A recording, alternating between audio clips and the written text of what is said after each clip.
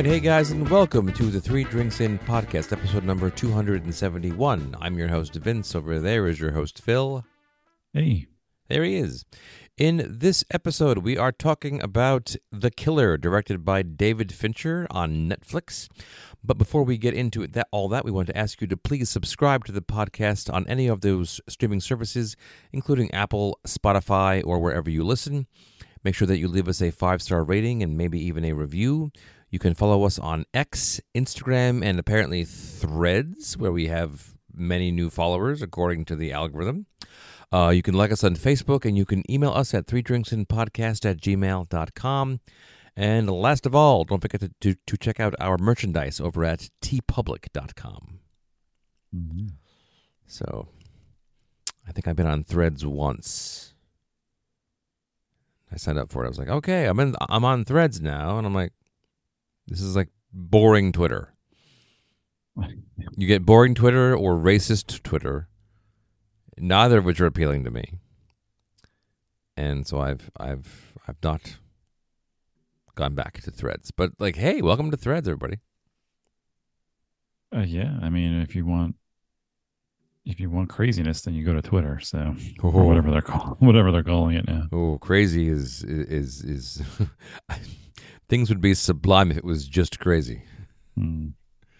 So, I actually made a couple of cocktails tonight, and I really sat down there. I'm kind of home alone tonight. My wife is seeing a show in the city, and so I was like, oh, geez, it's been one hell of a week. And then my mind flashed to that one meme from 30 Rock, where it's like, it's Wednesday, Lemon. It's Wednesday, Lemon. Because it's just Wednesday. I'm like, boy, it's been one hell of a week here. It's Wednesday. Yeah. They're, well, when you're so close to holidays, it's like you're just feeling it. Yeah. You know. Yeah, absolutely true. So, so is it Killer or The Killer? It's not The Killers. It's just Killer. It's The Killer. The Killer. Mm-hmm. Right. Also based on a graphic novel. So everyone's like, comic book movies, I'm sick of them. Well, it doesn't even have to be a Marvel movie, and it's a comic book. I didn't know that. Yeah. Who's it by? I don't know, actually. I don't think it's, super popular. It's popular enough, but I don't know enough to know the name. Yeah. So, are you a big David Fincher fan? No, I've actually never seen any of his other movies. Really? Yeah, I never even saw Seven. Really? Because what year did Seven come out? Like 95, 96? Seven was the first R-rated film that I saw in the theaters. Right. So I'm a few years too young for this. 1995. Okay, so I'm 10. And by the time I'm 11, I've had Seven spoiled for me by everyone. Yeah, man. Everybody spoiled Seven. That is not a film you can go into with any information whatsoever. Right. So I never felt the need to go see it because I was like, well, I know already what happens. And, at the time I'd have to go to Blockbuster. Like I wasn't going to do that. So I just never got around to seeing it. And then I didn't see any of the other ones either. It wasn't like The Social Network and stuff either. It wasn't like The Social Network, anything about that. We were living it at the time. Yeah. So I was like, I definitely don't want to watch a movie about something I'm currently living through. No, not to say he's not like a director. I just... Yeah, I found the whole thing very strange about how they, they made the Social Network very early on in Mark Zuckerberg's life. And I remember he was interviewed. He said, like, I kind of wish they waited till I was dead, which is an odd thing to tell anybody. Like, I wish I wasn't alive for this. Which I enjoy that movie, but movie qua movie. I think it bears, I'm sure, no resemblance at all to what actually transpired between all the people in that world. And I'm also like a decent Aaron Sorkin fan, in that I don't mind it when everyone sounds the same when they talk. I can find that kind of funny. It doesn't bother me. Yeah. Like, I totally get why people are really bothered by, like, why the guy delivering pizza sounds the same as the Harvard graduate. Like, it's an understandable complaint to have about writing styles. If all you're concerned about is dialogue and not, like consistency or character or anything like that, makes perfect sense. But, yeah, it's style, which is what David Fincher is really well known for. Yeah. Like I've seen clips of Seven, so I know it has a distinct style to it that's very different from most other films. And Because like, otherwise, it's just a really horrible movie about a crazed psychopath. Yeah, and like it's actually, I mean, I'm like looking at the rest of his films right now, and where is it? I think when they list like the producer credits, like before the director, like okay, he produced some films for Christ's sakes. So like, I've seen Social Network, I've seen Seven, I've seen Fight Club, but I didn't really give Fight Club my all when I saw it. Oh, I saw Fight Club. Okay, I forgot about that one. He directed. That's a crazy movie too. Yeah. I'm Chuck Palahniuk. And there are some like sleepers in here that like, and a bunch of music videos I want to also add, like "Bad Girl" by Madonna, Aerosmith. He did a thing for like the Big Ones album. He did a Rolling Stone thing. The Immaculate Collection had an album. George Michael's Freedom in 1990. There's weird things like that. And then like The Game starring Michael Douglas, which is a great movie that is really creepy and that I haven't seen for years, yeah, like a lot of music videos. Zodiac was supposed to be really, really good. Never saw it. And then The Girl with the Dragon Tattoo, which I felt overwhelmed by, like, I don't think I want to say this. He did Gone Girl, which I thought was a good movie, even though I didn't like the story. I think we talked about Gone Girl years ago. Did we? Yeah, it was a long time ago, and so I recall you saying that like the thing about the movie that was really, or about the story that was really stupid, was that she's basically, like like she's supernatural in her ability to control the narrative of that story. Yeah, she's like a horror movie monster. Yeah, it's and none of like the film was not set up quite like that. It was meant to be gory and extreme, but like nothing about it was meant to be supernatural because you follow her the whole time, not the people who are her victims per se. But like the Ben Affleck character is like at the end of it, he's like living with this psychopath and has to like the whole time, and you assume like, well, he's going to kill her eventually, right? And nope. Yeah, it just ends, and so like this is not a like who is this about? It's just weird. But yeah. So what did you think of this one? He has a deal with Netflix where he made what did he make before this? Mank? Mank, starring I believe Bryan Cranston. Mm-hmm. Yeah, which I meant to see because I'm curious about that. He did Mindhunter as well. Also for Netflix, I believe. Oh yeah, my wife really liked that show. Yeah, it's a little creepy for me. I'm sure it was good. My wife likes all that stuff. Yeah, Should listen to every murder podcast there is. Oh God, I find that bizarre. I really enjoyed this movie. I felt that it had flaws to it for sure.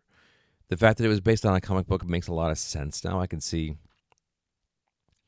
sort of the art and the visuals being paramount in a lot of these things, but I mean, it's not perfect, but like, as a Netflix movie, as an action Netflix movie based off of a comic book, we're a long way from The Gray Man.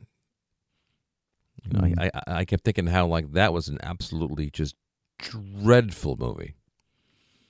And this was not. This was good. It was, it was clever. It was, it was calculated, and it did a thing that I really, we all saw Adaptation and Brian Cox's great rant about voiceover. And we all thought that was really, really funny. And I'm like, it's true. Like, whenever you use voiceover in a film, it's like cheating. Like, and then in this movie, it's nothing but voiceover. Like, I want to say there's like, I don't know, 2 pages of actual dialogue in the story, and like that's really all it is. And yeah, he barely speaks. Almost anyone barely speaks. Like, he has the scene in the lawyer's office, a couple scenes in the hospital, like one scene in the hospital, and the scene at the end, and the scene in the restaurant. That's it. That makes up for maybe, I don't know, 14% of the movie, and the rest of it's just him, and he's not saying anything different. He just kind of says the same thing over and over again. And I think that's what was really impressive about the writing of this for me, was that it was mostly told visually, which I've come to appreciate more and more. And when they use voiceover, they're doing so, not to give the audience information. Like, they do that a little bit in the beginning to, give you a sense of who he is. But after a while, when it's just repeating the same information over and over again, or the same ideas, then it really becomes thematic. And you're learning about him and his contradictions, and he doesn't break, like, he's breaking the fourth wall. It happens twice in the movie, and I've never seen an instance where, like, a character will break the fourth wall in voiceover only, and he does it 2 times, once in the middle of the film and then once at the end.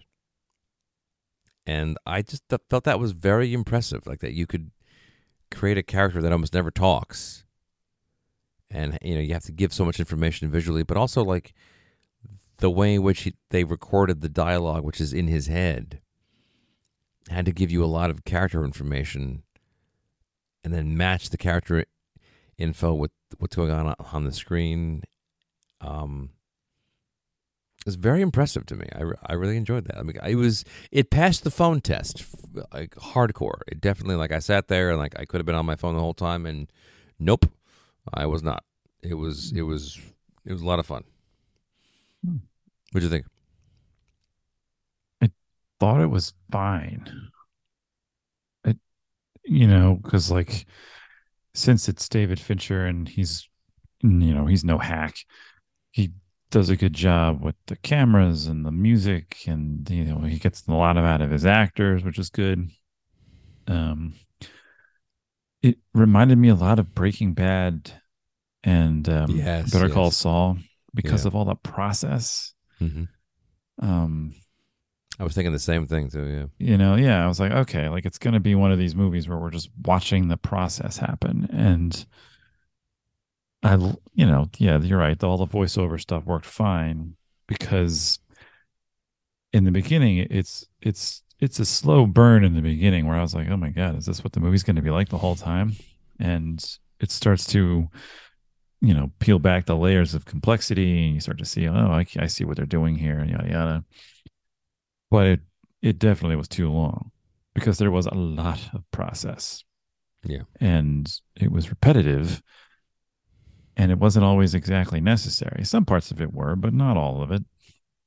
Especially towards the end where I was like, oh my God, there's one more guy to go. And there's like 20 more minutes of this movie. Like, I did check my watch. Like, at that point, you're not questioning that the guy is obviously competent at what he's doing. He's called the killer for a reason.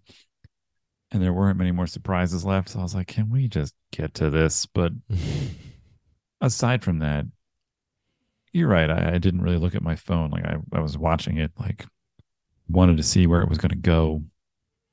I thought Michael Fassbender did a really good job. He's a very good actor. He really is. It's hard to convey that stuff without talking. And he's trying to do it without emoting. But he does not. But he does. You're playing a character who's emotionally hurt, but he's trying to act like he's not. And so to see that on his face, where it looks like he's trying to keep it together, but he's not doing a good job, is a hard thing to do because he's not a robot as much as he's pretending to be one. Yeah. So I gave him a lot of credit for that. I was like, he's doing a lot with his twitchy face here. You know, you can do a Yeah. lot with like a mouth twitch. Yeah, no, he really had a lot to do. And I'm trying to think, like, there's a movie about that he's made that I've really enjoyed. And, like, I enjoyed the Steve Jobs movie, but again, we're back to Aaron Sorkin and writing everyone the same. I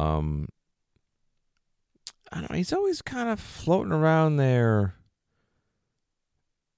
as like I don't know, like a mid tier kind of like. I've never seen like a truly phenomenal performance come out of this guy. Like I'm looking over like he was in Band of Brothers apparently. Like I mean, everybody was in Band of Brothers. Like I don't know if Yeah, I mean, you've ever watched them. yeah, like a lot of them were. Yeah, but like he was in 300 when he was very young, apparently, I guess, and Inglorious Bastards, which I did not see because I don't like Tarantino. But the first thing that comes to mind is just when he plays Magneto. Yeah, he's been Magneto. He has a really big part in all those Alien films. The Um, Prometheus movies.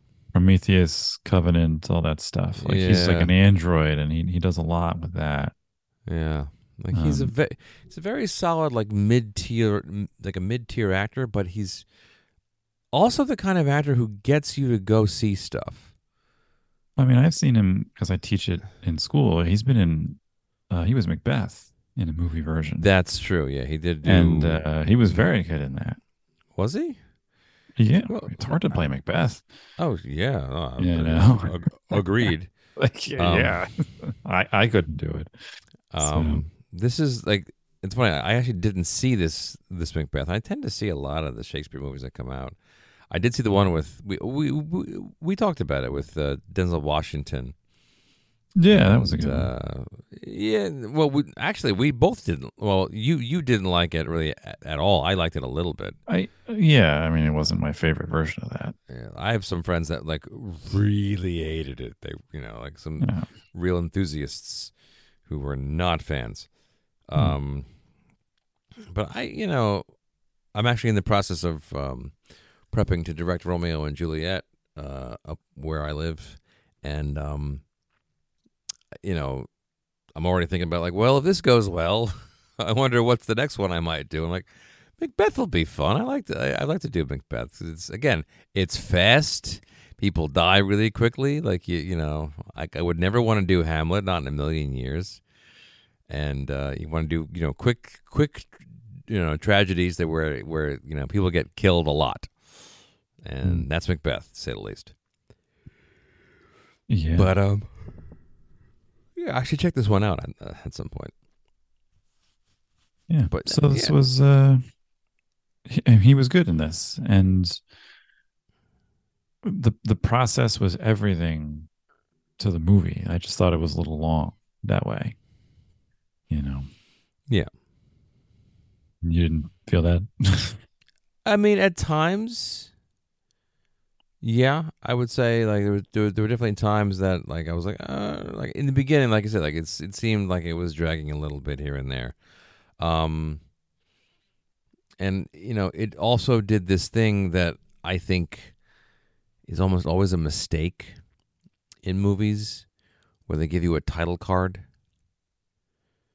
Yeah. and they go like, "This is part one, this is part two." I'm like, don't do that. You Yeah, don't I don't know need what to the do point of that. that is. Like I know what's going on. I know that's what they're doing. They felt the Yeah, need to do that anyway. yeah. No, I don't get it. I remember I worked on a play. I'm sure I've told this story before, but like it was maybe God, it was 20 years ago now. And it was an off Broadway play. they rented a theater, not quite in the village, but like, it was a tiny little theater. And the play itself was long. It was like knocking on 3 hours worth of time. And wasn't great either, but it was okay. And the director, for reasons passing understanding, put on the stage an easel that said like scene 1. And then they were doing this very, very presentational style.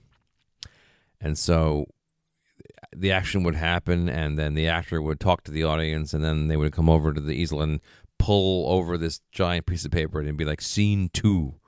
And then you go on, and that's fine if there are like 3 scenes. There were 29 scenes. How transgressive of them. And like by scene 19, everyone's like, what are we doing? I don't recall a time where I wasn't sitting here.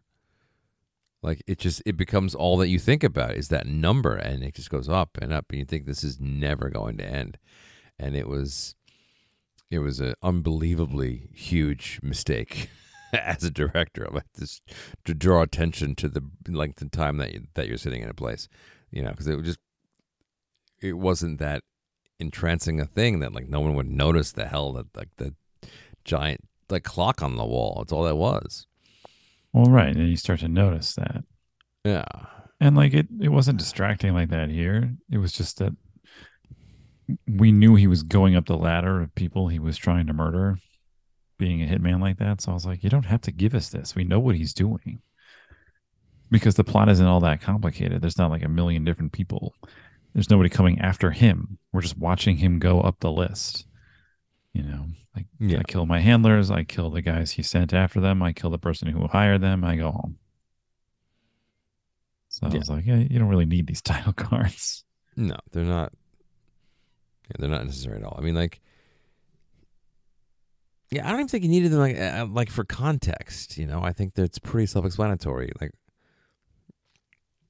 what's going on? Like the guy on the voice, like the guy on the phone. So like his voice, he's very distinct. Chris, Charles Parnell, and they're all hunting the same people. One guy makes reference, to the Q-tip lady. He then makes reference to the Q-tip lady. Like I kind of wonder if the title cards were like a studio thing or like an afterthought. Like it was written into the script pretty clearly. Like this is who these guys are. Yeah. I mean, that's the benefit of having a guy like David Fincher do it, and that he's good at giving you visual information without having to explain things. So like the voiceover,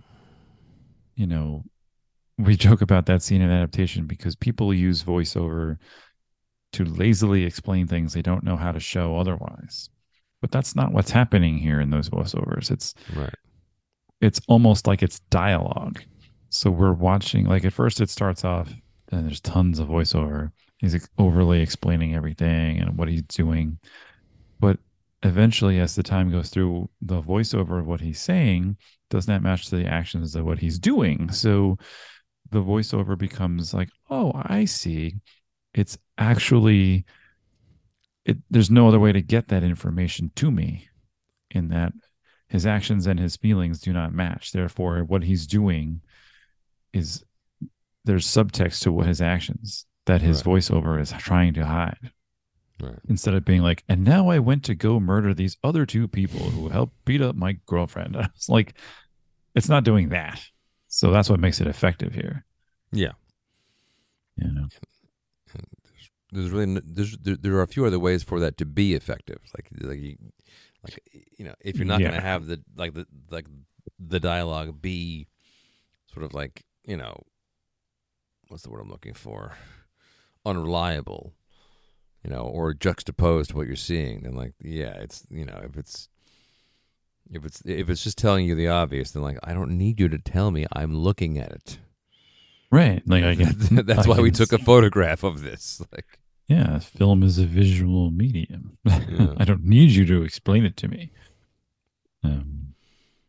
I found the strange the humor to be a little off-putting as well. And Okay, because there's which part was funny? I might have missed that part. well, that's the thing. Like, there's some voiceovers where he makes mention of things, and it's like supposed to be funny, but they always feel so incongruous. Like when he's stalking the billionaire at the end, and he's Mm. walking by, and the billionaire has this bodyguard in the car, and the guy's just like looking at his phone. He's not paying any attention, and he goes, "Oh, this guy obviously isn't Mossad." He's not in Mensa either, because he just walks right past him and goes right into the garage. And I was like, oh, but all of those jokes felt so out of place, you Yeah, know. that's true. Or the part where he's beating up that guy in the house, and he reaches up into the drawer to grab something, and he's looking for a knife, obviously, and he pulls out a cheese grater instead, and he kind of rolls his eyes like, oh god, a cheese grater, and he just sort of throws it. And it's a funny gag, but we just saw them beat each other up for 4 minutes straight. So I was like, what, what? This is not the kind of fight scene that needs a joke right here. But Yeah, uh, it was. I mean, it was such a visceral fight. I was like, this is not a moment for levity, but there are a few of them. That's why whenever yeah. they did pop up, I was like, oh, what's that for?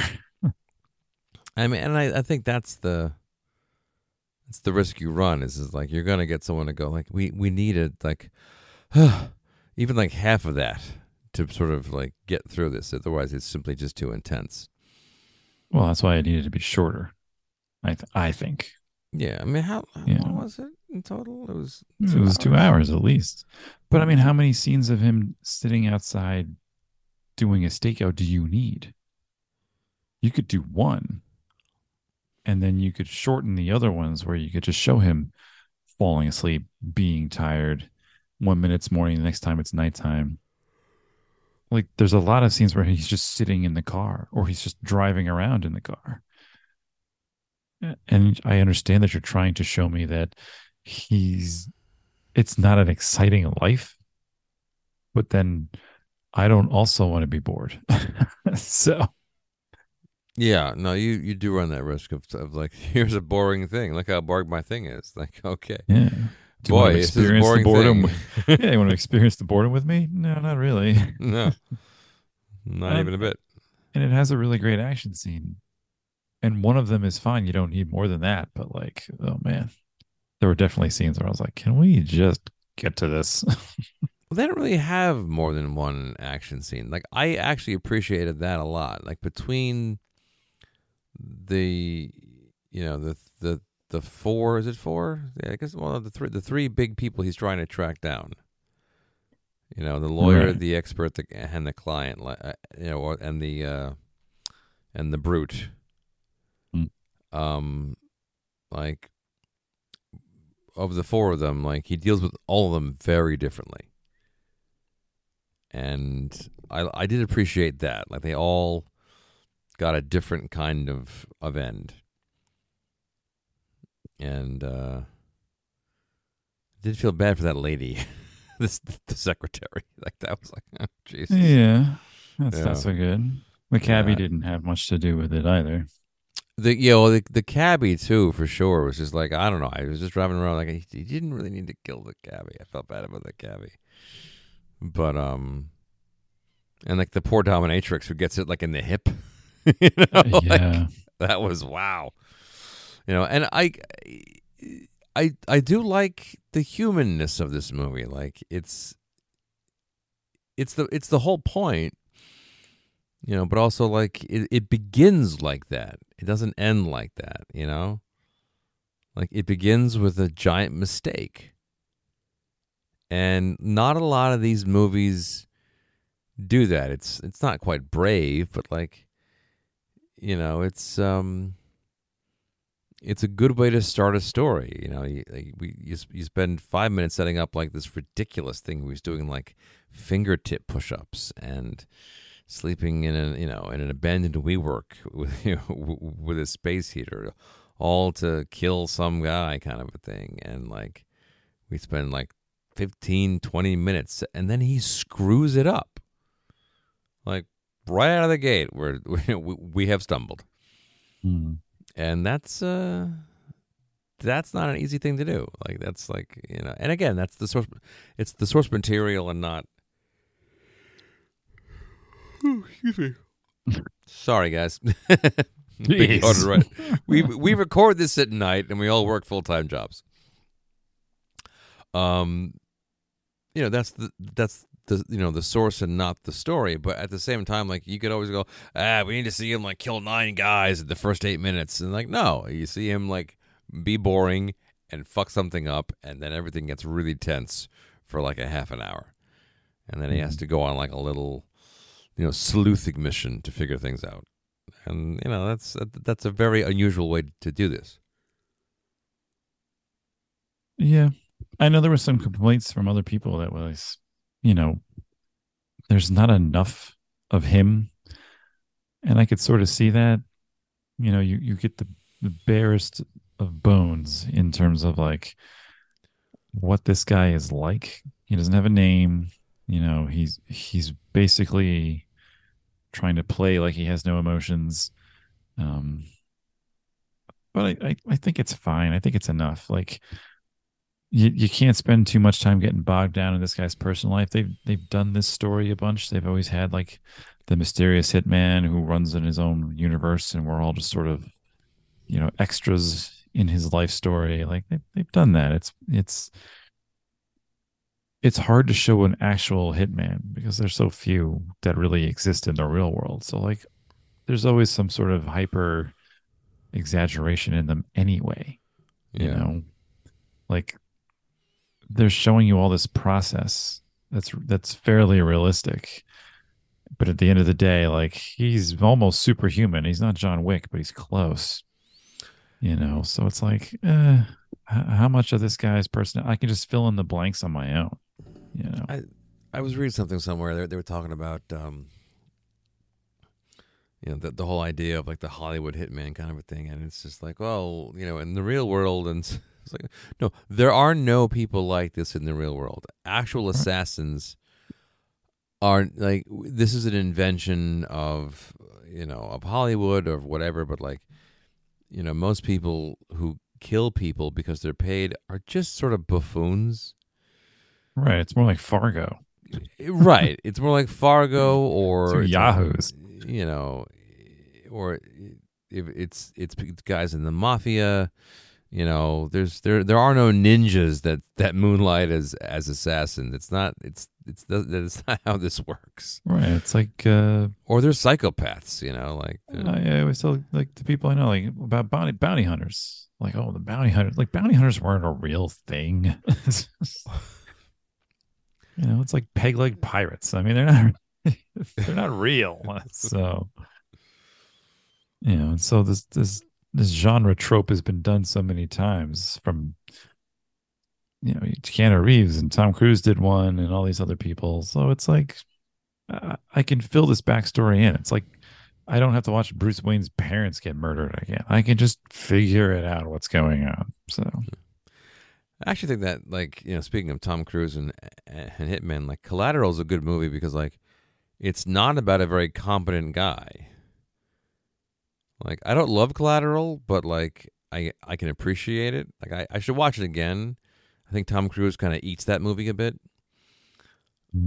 But like we're not talking about a super competent guy. He's just a crazy person.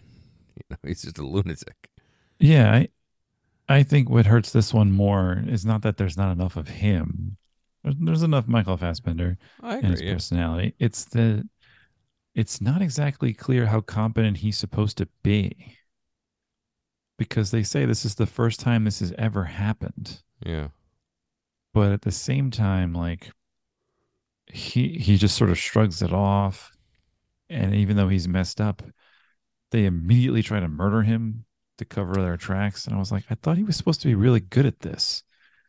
Yeah, I guess the thing about it that I didn't really understand was, I mean, and I guess it's just covering their tracks. It's just like, so we're gonna kill everyone that he knows to cover up the murder that he didn't commit, and why would that work?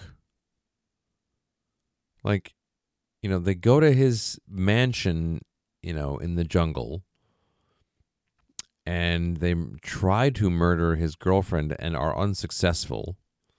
I think they beat her up so they can get information on where he is. Sure. I think. I guess so. Because they don't seem to like wait for him there. Right. Like that seems to be unclear. Like they go to her, they beat her up, and they really torture her. Or at least they try to. It's not good. She's in a bad way when you meet her. And I guess they were trying to torture her, like you said, to like get out where he is. But like, then they were also like, "Why would you go home?" Like they were all kind of there was some confusion about what happens next. Right.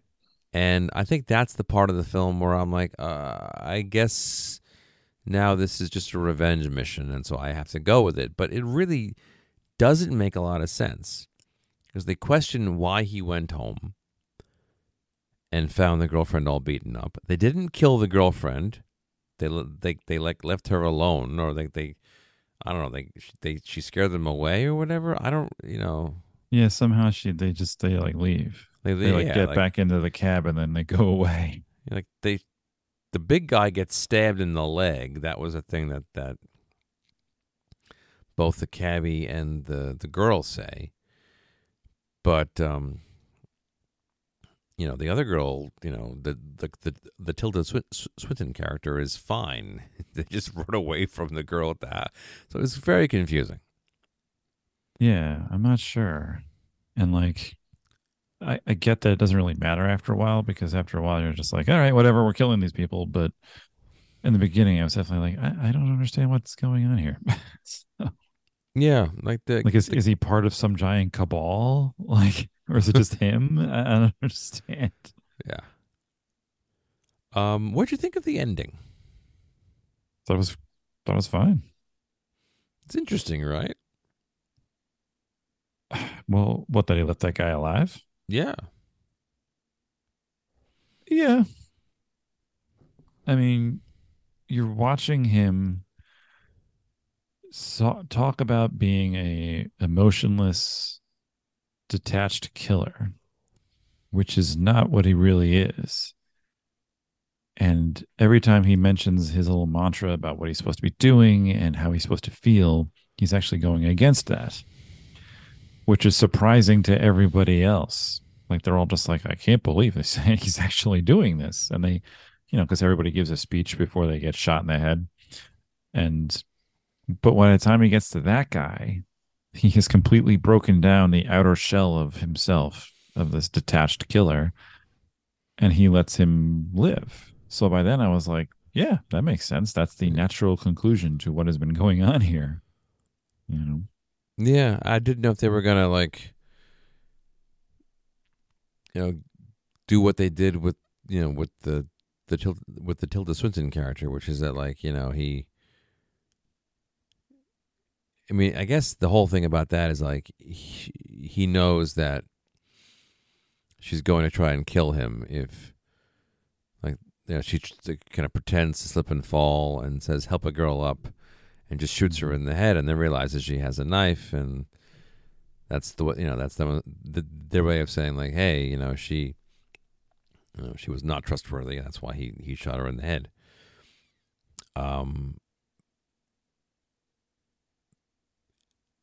And so yeah, like I didn't know if they were gonna go like the cheesy way and like have him do the same thing with the rich guy. And they didn't. They completed it. There was the natural progression of the character, which is to point out like, and that's why at the end he says like you could be one of the few or one of the many like me. Like I am not the person I have been describing this entire 2 hours. Right. I'm close, but I'm not quite the guy. I assume he kind of just like retires and like fades into the back. Like that's his mission, is just fade into the background. Yeah. Because that's when, I mean, even when he was trying to murder everybody in the beginning, and like that the lawyer's secretary who's like, please make it look like an accident so my kids can get my life insurance. Yeah.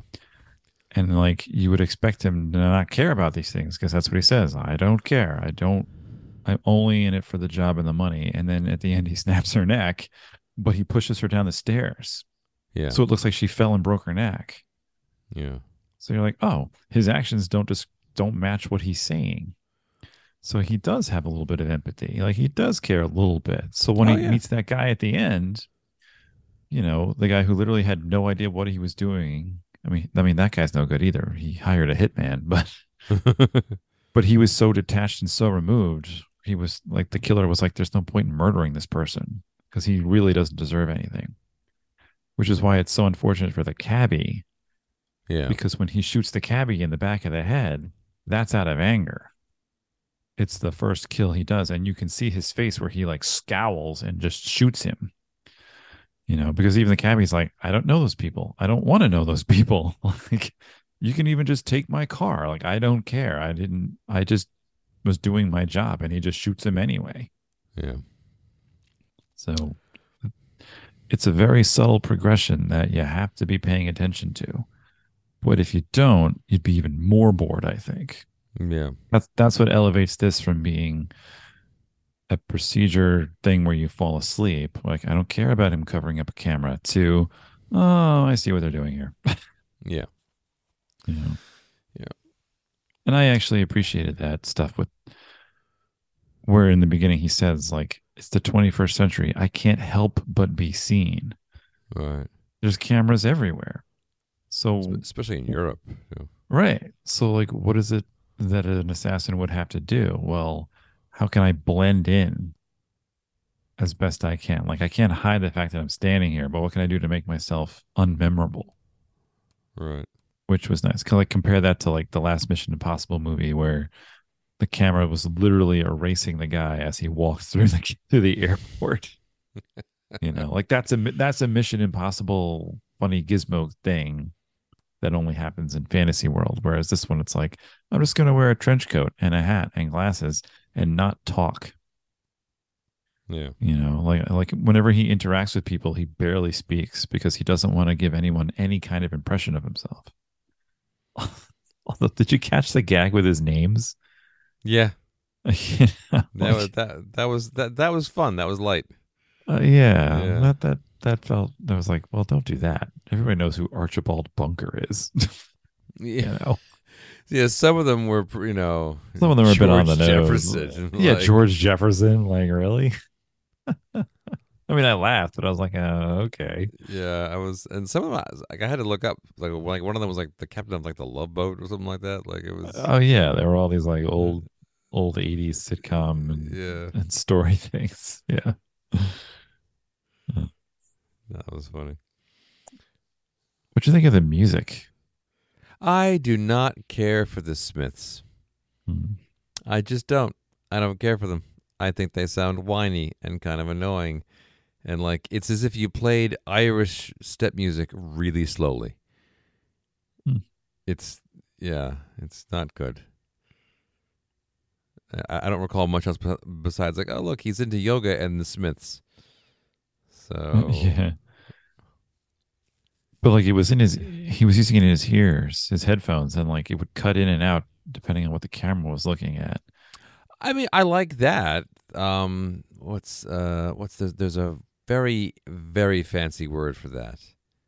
Yeah, they do it in the Guardians of the Galaxy. Guardians of the Galaxy, they did it in The Wire. Yeah. I found it distracting this time because I kept going back and forth a lot. What is that? Diegetic. Diegetic. Yeah, music or source music that is in the story versus non-diegetic. I don't know why is that a word? Well, I mean, think of like Baby Driver, where it was extremely important. So the word diegetic means anything occurring within the context of the story and able to be, I guess it is just music or just, like whatever is happening. So dialogue I guess is diegetic. It's things that are happening inside the story. Mm. One of my favorite YouTube channels is a guy named Patrick H. Willems, who does very long video essays about a lot of topics. And he did, I want to say, like a 2-hour one on like needle drops in music. And it That's was too actually, long. yeah, it was very long, but it was actually quite good because it really broke it down along those lines. Like, what is a, like there's different kinds of needle drops. There's the ones that you can hear, that the actors can hear, that the characters can hear, and there's ones that are period specific, ones that are anachronistic, and it was a very interesting video. But that's where I first heard that term, diegetic. And I guess in that regard, like, it was less in your face, and like it didn't like just play like like in Baby Driver, where it sort of plays the whole time, and like you can't escape it. But those are all good songs, and these were not. So these were not. It was I fine mean, for it to be what it was. Yeah, they just sound like noise. I mean, I don't know. Yeah, but anything else? I mean, I will say it's not a very like memorable film. Like, I sat down earlier, I'm like, all right, we have to talk about The Killer, and like, yeah, I guess I remember The Killer. It was just a few days ago. It's like today is Wednesday. I watched it on Friday, so I was like, yeah, and I enjoyed it, but I'm like, nothing is like sticking in the skull. Like, it wasn't like, excited to be like, oh, we got to talk about this movie. It was so good. Like, it was fine, like. But I also enjoyed it when I was watching it, and my memory of it is sort of like, is a bit of a wet blanket by comparison. Well, I mean, some of that's by design. You're not supposed to remember it. Watching a man sit on a bench as he stakes out a hotel is not a memorable scene. Yeah. And there's only one real action scene in it, so it's not really an action movie. It's a thriller. Yeah. And there isn't anything to hang your hat on story-wise, like emotion-wise, because they don't flesh out the character that much. They let you do the filling in. Yeah. So like he doesn't even have a name. So it's not going to be one of those memorable kind of movies. Like, because, I mean, that's part of the appeal. Yeah. I mean, I saw it yesterday, and I can remember it enough, but I'm not going to watch it again. Yeah, no, this is not like a rewatchable film. Yeah. Yeah. So. Which is not to say it stunk. Like, it was right, good. no, it's good. I mean, as things go on Netflix, like original Netflix productions, go see this movie. It is a decent enough time to the thing to do for 2 hours. Yeah, especially if you're gonna watch The Gray Man. Like, don't watch The Gray Man. That was terrible. I mean, I don't know if it was terrible. It was terrible. It was just so mediocre. At what point do we say, all right, we're going to cut our losses? This was terrible. Hey, I've seen enough stuff I think it's terrible. That's my friends. That's all they ever tell me. I hate everything. I don't, by the way. This was fun. We like this one. This one was okay. This one was fine. I mean, Netflix hasn't had a great track record with this stuff, so fine is pretty good. I was going to say, it's a bit of the dancing bear, but, it could be worse. Yep. What was that?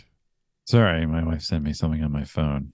But if you're going to yawn in the middle of stuff, I'm just going to, get notifications on my phone.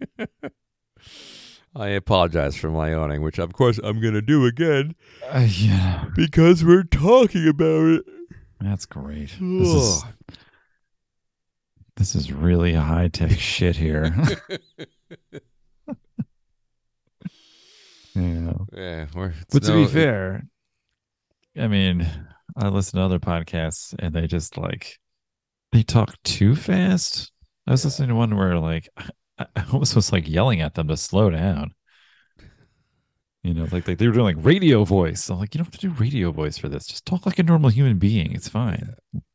I did listen to that episode of the Rewatchables that you had on the other day, and I was, I Oh, played that's where that they talk about, about Robin Hood. What about Robin Hood. Yeah, I really enjoyed that podcast. That was great Yeah. because I really glad enjoyed they- that movie.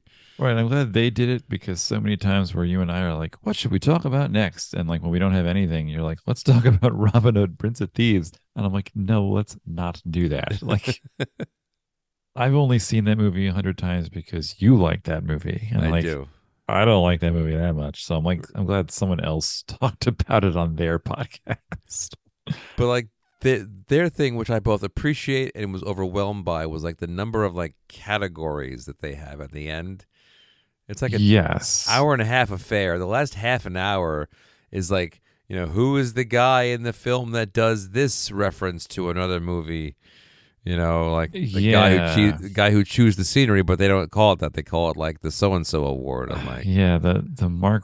See, when they first started that, the categories were quick, and they kept adding things to the categories. So they it was added like, one in that episode. The Right. the Alan Rickman, and they overacting. But and they stick to it. So like the first one was the Mark Ruffalo overacting award because he was in Spotlight, and they used to play the clip where he was like screaming about how the priests knew that they were being abusers, but they didn't do anything. And Mark Ruffalo's like, they knew. But then they started like adding other overacting people to it. So now it like takes them like 5 minutes to do the category, just that one, and then they add other categories. So like, they're clever, but yeah, you're right. They do take way too long. And the best category they always save at the end, which is where they do the picky nits. Oh yeah, the picking it. Yeah, that's my favorite one. I spend too much time doing the recasting couch. Yeah, which I don't like. No, I don't like that because it's just too, it's too much of a what if. Like, yeah, like it's one thing to say like, okay, this guy's overacting, and I actually think that like if you're looking for overacting, Mark Ruffalo in Spotlight is not the most overacting moment. Like, he was good in that movie. That was a bit over the top, but like, that was a slow burn, that film, and then like you needed a moment where some guy has to yell at something. It's there's better examples. Yeah. It's like you're not wrong. I'm just saying. Right, like they're not wrong. It's just like really Alan Rickman in Robin Hood is a far better example of overacting. Which I'm glad they mentioned in the beginning. Like the beginning part is good where they just talk about the movie. So if you're listening to us, you can also listen to them. Yeah. They're good too. They're also good. Yeah. So, all right. All right. Well, if you guys have any thoughts about The Killer that you want to share with us, you can do so on X and Instagram at 3 Drinks in Pod. You can talk to us on Facebook, on Threads. You can email us at 3drinksinpodcast@gmail.com. You can buy our merchandise over at TeePublic. Subscribe to the podcast wherever you listen. Leave ratings and reviews. Anything else? No, that's it. No, that's it. All right. As always, please drink responsibly, and we'll talk to you all next time. Bye-bye. Bye.